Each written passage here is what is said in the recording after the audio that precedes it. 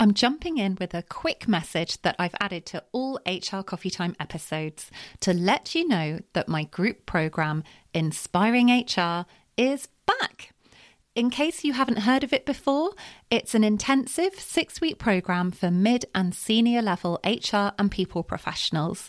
So if you're an HR business partner, HR manager, head of HR or HR director, or the people equivalent, so a people business partner, people manager, head of people or people director, and you'd like to build your confidence, your credibility and your impact at work, Inspiring HR could be perfect for you. We get started on Wednesday, the 5th of June, 2024, when we'll be meeting up over Zoom for 2 hours every week. The group sessions are a blend of group coaching, training and facilitation. They're supportive, encouraging and practical, and each week has a slightly different focus. So in week 1, we look at setting yourself up for success. Week 2 is about boosting your confidence. Week 3 focuses on being strategic in your role. Week 4 is all about building key relationships. Week 5 takes a deep dive into influencing at a senior level, and the final week looks at planning for the future. There's a link with the full details in the show notes for you, or you can learn more by going to my website, Bright Sky Career Coaching, clicking on Services, and then clicking on Inspiring HR Group Programme. I would love to have you join us and to get to know you throughout the programme. But if you have any questions about Inspiring HR at all, please feel free to ask by getting in touch through the website, and I would be very happy to answer them for you. I know how busy your work can be and how frustrating it can feel when you just don't seem to be getting to the projects that you're most passionate about or that you know are going to help to accelerate your HR career. Maybe you wake up in the morning with the best of intentions to prioritise a certain piece of work or project, but after a day spent tackling your overflowing inbox, attending meetings and firefighting, you fall into bed realising that another day has passed by and you've not made the progress you wanted to. If someone tells you you're procrastinating, you may instinctively feel angry and defensive. Don't they realise how busy you are? But a teeny tiny part of you might also be wondering if they're right. After all, if other people can get this stuff done, why can't you? So in this episode of HR Coffee Time, I'll be sharing some practical tips to help with all this. I'll run through 6 ways to stop procrastinating and find time for important projects at work. If we haven't met before, hello, I'm Faye Wallace, a career coach and outplacement specialist with a background in HR, and I'm also the founder of Bright Sky Career Coaching, as well as being your host for HR Coffee Time. HR Coffee Time is a podcast especially for you to help you have a successful and fulfilling HR career without working yourself into the ground. And getting important work done without burning yourself out is something I help my coaching clients with all the time. And it's one of the reasons I created the HR Planner and ran a free HR planning workshop in January this year. So if you're listening to this in the future, it was January 2022, but it's something I'm planning on doing again next year as well. If you haven't got a free copy of the HR Planner and you're wondering what on earth I'm talking about, it has everything you need to get organised and achieve your goals throughout the year. It doesn't matter that we're partway through the year now, you can pick it up and get started with it at any time. There are career coaching activities in it to help you identify and plan your career goals. There are checklists of typical HR tasks you need to be on top of so you can plan them all out throughout the year. And it also has an A4 calendar of awareness and inclusion dates to help you with your planning and HR initiatives. I'll put a link in the show notes for you if you haven't got a copy and would like to download one for free. And as well as the free version, there's a more extensive hardback version available to buy if you'd like it. I've also covered time management once before on the podcast, back in episode 7, which is called What to Do When You Don't Have Enough Hours in the Day. So I definitely recommend having a listen to that as well, because the ideas in it complement the ones that I talk about in today's episode. But that's enough for the intro. Let's dive into the main part of the show and hear what the tips are. The first tip I'm going to share with you is to eat that frog. It was an idea made famous by Brian Tracy that he covers in his book, which is called Eat That Frog. Get more of the important things done today. He explains that the author Mark Twain once said that if the first thing you do each morning is to eat a live frog, you can go through the day with the satisfaction of knowing that this is probably the worst thing that's going to happen to you all day long. Of course, no one likes the idea of actually eating a live frog. I definitely don't want to eat one for breakfast, but your frog is actually an important task that you're putting off for some reason. Even when we're passionate about a project or we know it's important, if we think it's going to be difficult, time-consuming, or we're not completely sure how to crack on with it, the easiest thing is to just put it off for another day or to tell yourself you'll do it later in the day.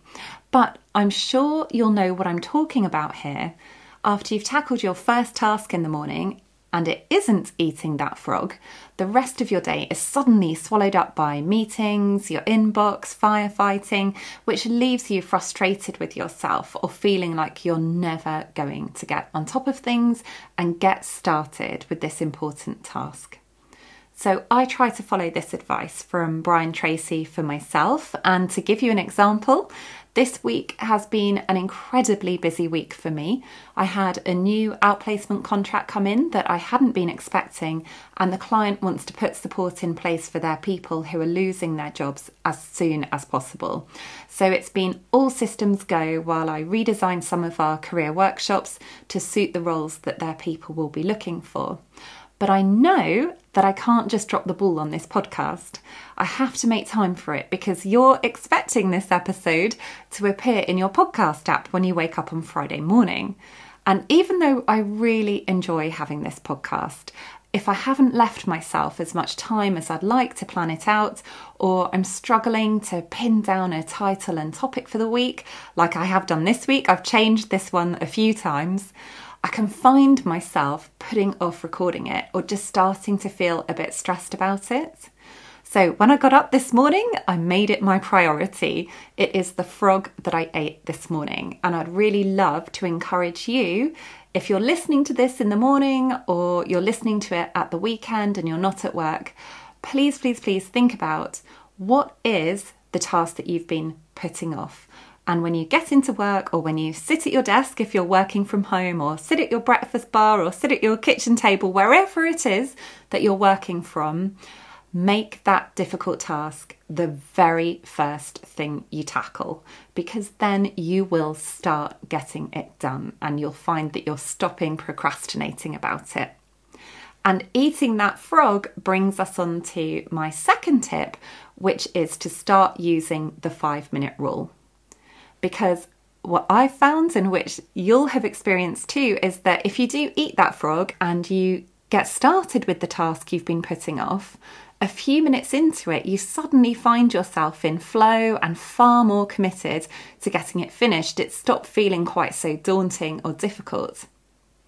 And that's where the 5-minute rule can be another helpful tip to use in conjunction with Eat That Frog.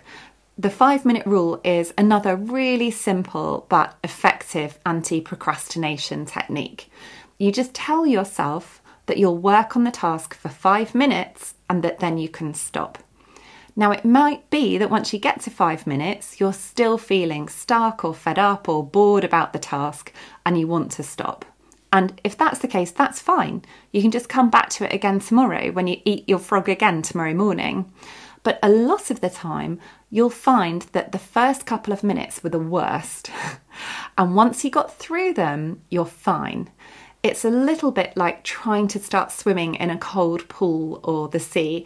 I'm terrible. As I've got older, I am such a wimp about getting into cold water, and I don't remember being like that when I was little. You dip your toe in the water and you think, oh no, this is going to be horrendous. It's so cold, it's freezing. But once you've eased yourself in and your shoulders are under the water and you've swum a length, it's suddenly absolutely fine, and you start to enjoy yourself and think, oh, why didn't I just get in straight away? So it's the same thing here. I ate my frog this morning by starting on this episode, my first task of the day. And then after 5 minutes, I was in the flow with it. And now I found I'm far more motivated to keep coming back to it, to carry on working on it throughout the day, in between my calls and coaching sessions. Whereas if I'd put off starting on it this morning, I probably would end up leaving it until the absolute last minute, which is not ideal, because then I feel stressed, or then I worry that the quality of it isn't as high as I would like it to be. But if you're listening to this and thinking, Faye, there is no way I can do either of your first tips. I just don't have a spare second in my day. The only way I feel like I can get anything done is to start getting up at the crack of dawn and carry on working until late into the night. Then please bear with me, because this third tip might be particularly useful for you, although I think it's helpful for pretty much everybody. And the tip is to go lean. So in last week's podcast episode, which was episode 44, Succeeding as an HR Professional, How to Influence at a Senior Level, I talked about the fact it can be useful to borrow ideas that other functions outside of HR are using, and then learn from them and adapt them for our own uses. The episode looked at how to use influencing techniques that are well known by marketing and sales teams to improve our influencing skills as HR professionals. This week, I'm suggesting that we borrow a methodology famous in project management and manufacturing, which you may well have come across before. It's called Lean. It originated from Toyota in Japan, where they devised a system to eliminate waste. This means looking at your processes and systems and improving, streamlining, or stopping them if they don't add value or they're unnecessarily clunky or cumbersome. And I saw this happening when I worked in HR in previous roles. There would be different forms to fill in for onboarding that kept asking for the same information. So going back to this idea of lean, not only does that mean it's going to be more time consuming, it also meant that information was being entered onto different systems or different spreadsheets, but also it meant that it's not a great experience for the person who's being onboarded. It's no fun to have to fill in 5 different forms and keep repeating the information again and again and again. So it makes sense for you as an HR function to be able to speed things up, but actually thinking about how it's adding value, it's not adding as much value as it could be unless you change it and streamline it. And there were lots of other processes that weren't creating as much value for the organisation as they could have been, that we actively worked on and started mapping them out and making changes that ultimately freed up so much of our time, as well as improving the experience for the people who were working in the organisation. It was in that role actually that we had someone join the team on a temporary basis. She was an interim who had a lot of experience at process mapping, and seeing her sit with us and plan everything out step by step really made me realise the potential for eliminating waste, so eliminating all of these time sinkers. And whenever I have made myself sit down to write down step by step what's involved in a process, I've always been able to spot areas of improvement that will speed things up, which will then ultimately free up more of my time for other work. And I hope that if you give this a go, you would have the same experience too. Of course, what it means is that you then have to spend time or ask people to help you to improve those processes so that you are going to be saving time ultimately. And that may feel like, oh no, I've got a whole other project to work on now, Faye. But even if it takes you a little while now, you are going to reap the benefits in the future. You're going to find that in a few months' time, or maybe even less than that, you suddenly have just got more capacity for focusing on the things that are important to you and are going to have the biggest impact on your work and your career. My fourth tip is to only check your emails at set times each day, instead of having them open all the time and responding to them as quickly as you can. Now, if you feel nervous about doing this because you think everyone around you is expecting an instantaneous response, you can always let people know that you'll be trialling out this method and even include a mention of it in your email footer to prepare them for it. What I found from doing this myself is that if there is something incredibly urgent, that person will manage to get hold of you in another way. So urgent things normally end up escalating from an email to a phone call. And it's also quite unlikely that something phenomenally urgent is going to come up in between the times that you have allocated yourself for emails. Now, this can be really liberating once you start doing it, because you suddenly just find that you've got time for this important work that you've been putting off. Condensing, tackling your emails into set times means you can just be focused on them, bash them all out the way, deal with them, get them done, and then you're not worrying about them the rest of the time that you're working on other stuff. And if you find that your inbox is absolutely overflowing from trying this out and think, oh no, this isn't going to work, I now suddenly have 200 emails that I've got to tackle at the end of the day, well, then it's time to take some more action about your emails and have a look at why this is happening. Are you being copied in on loads of emails unnecessarily? I know this happened to one of my clients recently, where her organisation had moved from all working together in the office. They'd gone completely remote in the pandemic, and there was a big fear that people would miss out on sharing information. So what's happened is everybody is copied into almost every email, and it's just become unbearable for her. So if it's unbearable for her, it means that it's unbearable for everyone in the organisation. So she's initiated a conversation throughout the whole company to talk about how they can tackle this and find another way of making sure that everyone is updated about important things.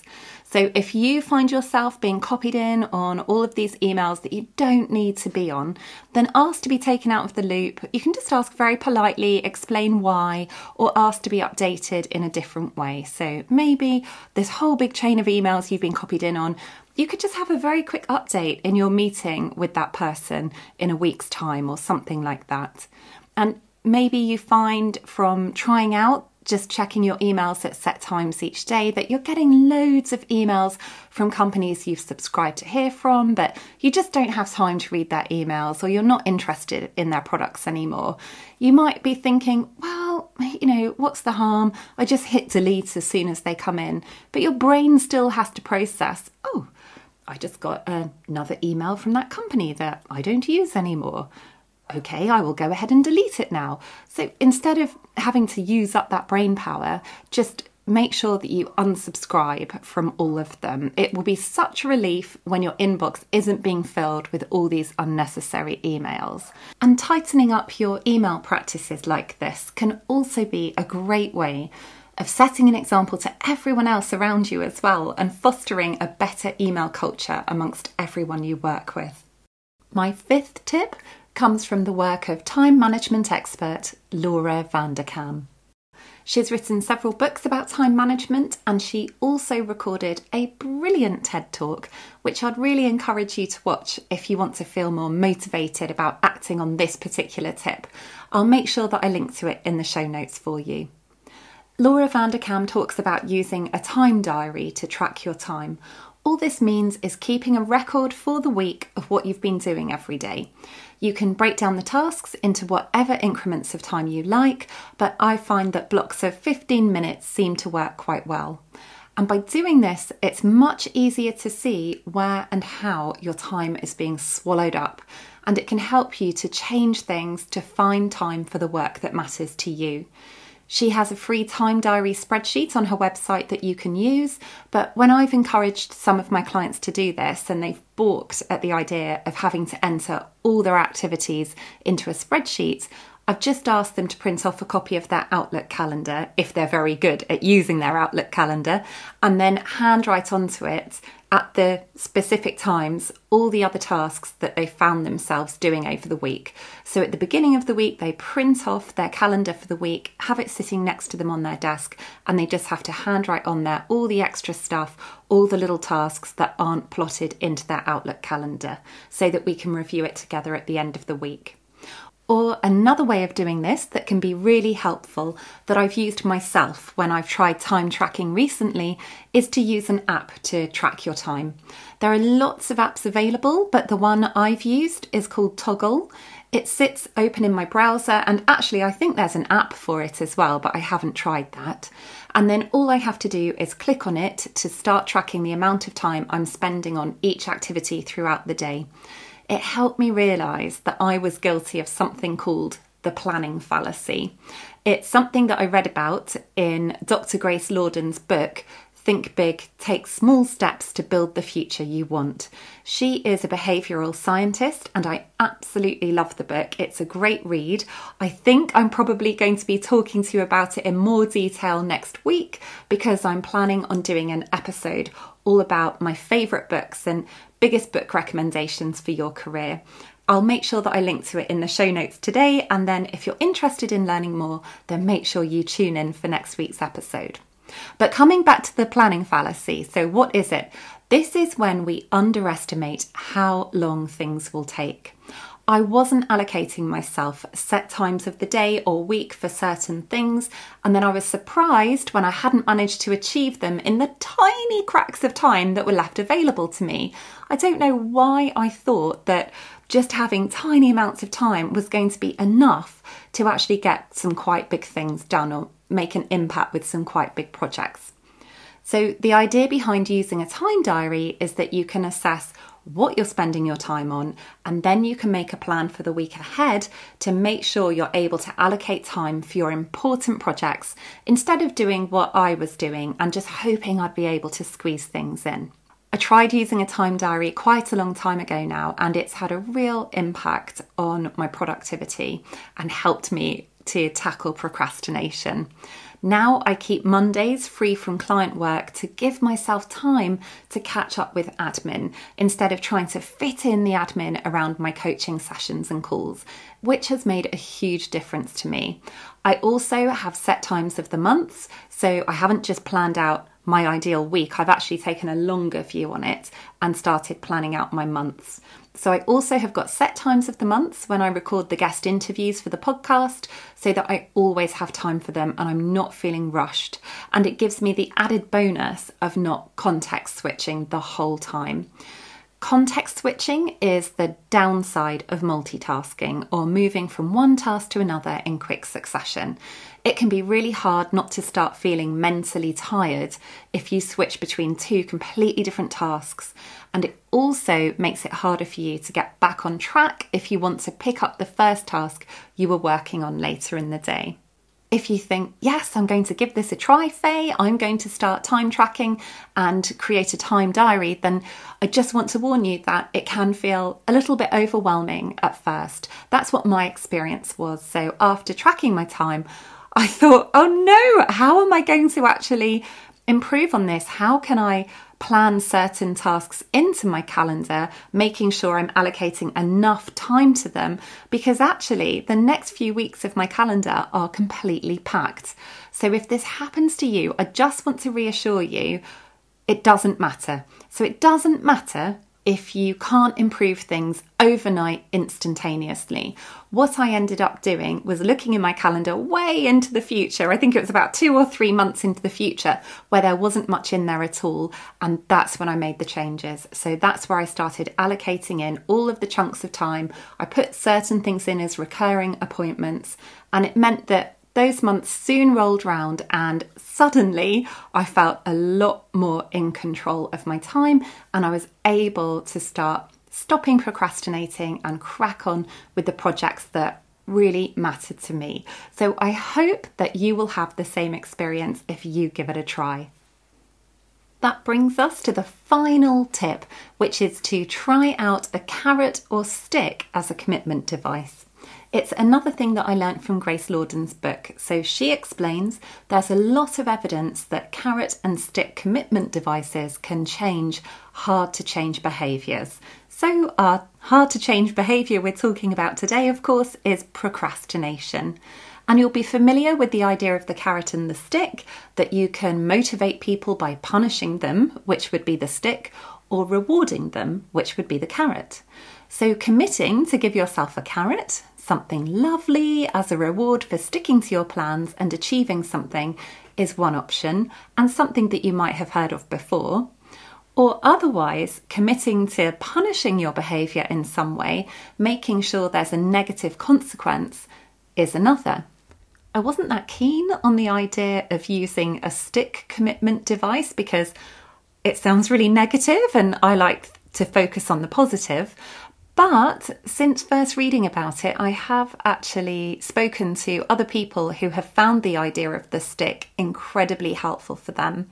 I was chatting to someone just a few weeks ago who told me that she's committed to giving money to an organisation she despises if she doesn't follow through on her tasks. She has an agreement with someone she works with that she'll hand over the cash if she ends up procrastinating on a particularly important project. And she told me it has worked phenomenally well at keeping her on track.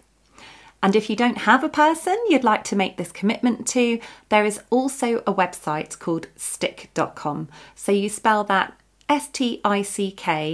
stick.com, where you can sign up and make a public commitment to follow through on your goals.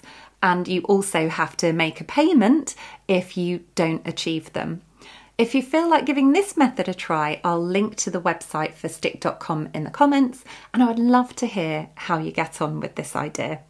So let's wrap this episode up with a quick reminder of what we've covered today. We focused on 6 ways to stop procrastinating and find time for important projects at work.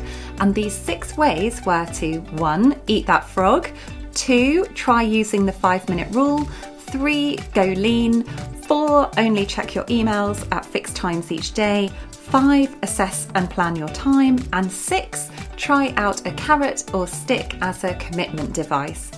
I would absolutely love to hear what you thought of the episode. If you've enjoyed it, it would be wonderful if you'd be happy to leave me a review on Apple Podcasts or rate the show on Spotify. This episode is being released nearly a year to the day that I released the very first episode of the podcast. If you have been listening along every week since then, thank you so much. It has been wonderful to know that you're showing up week after week. And if you've only just discovered the podcast, I hope you've enjoyed it today. Bye for now. I will be back again next week.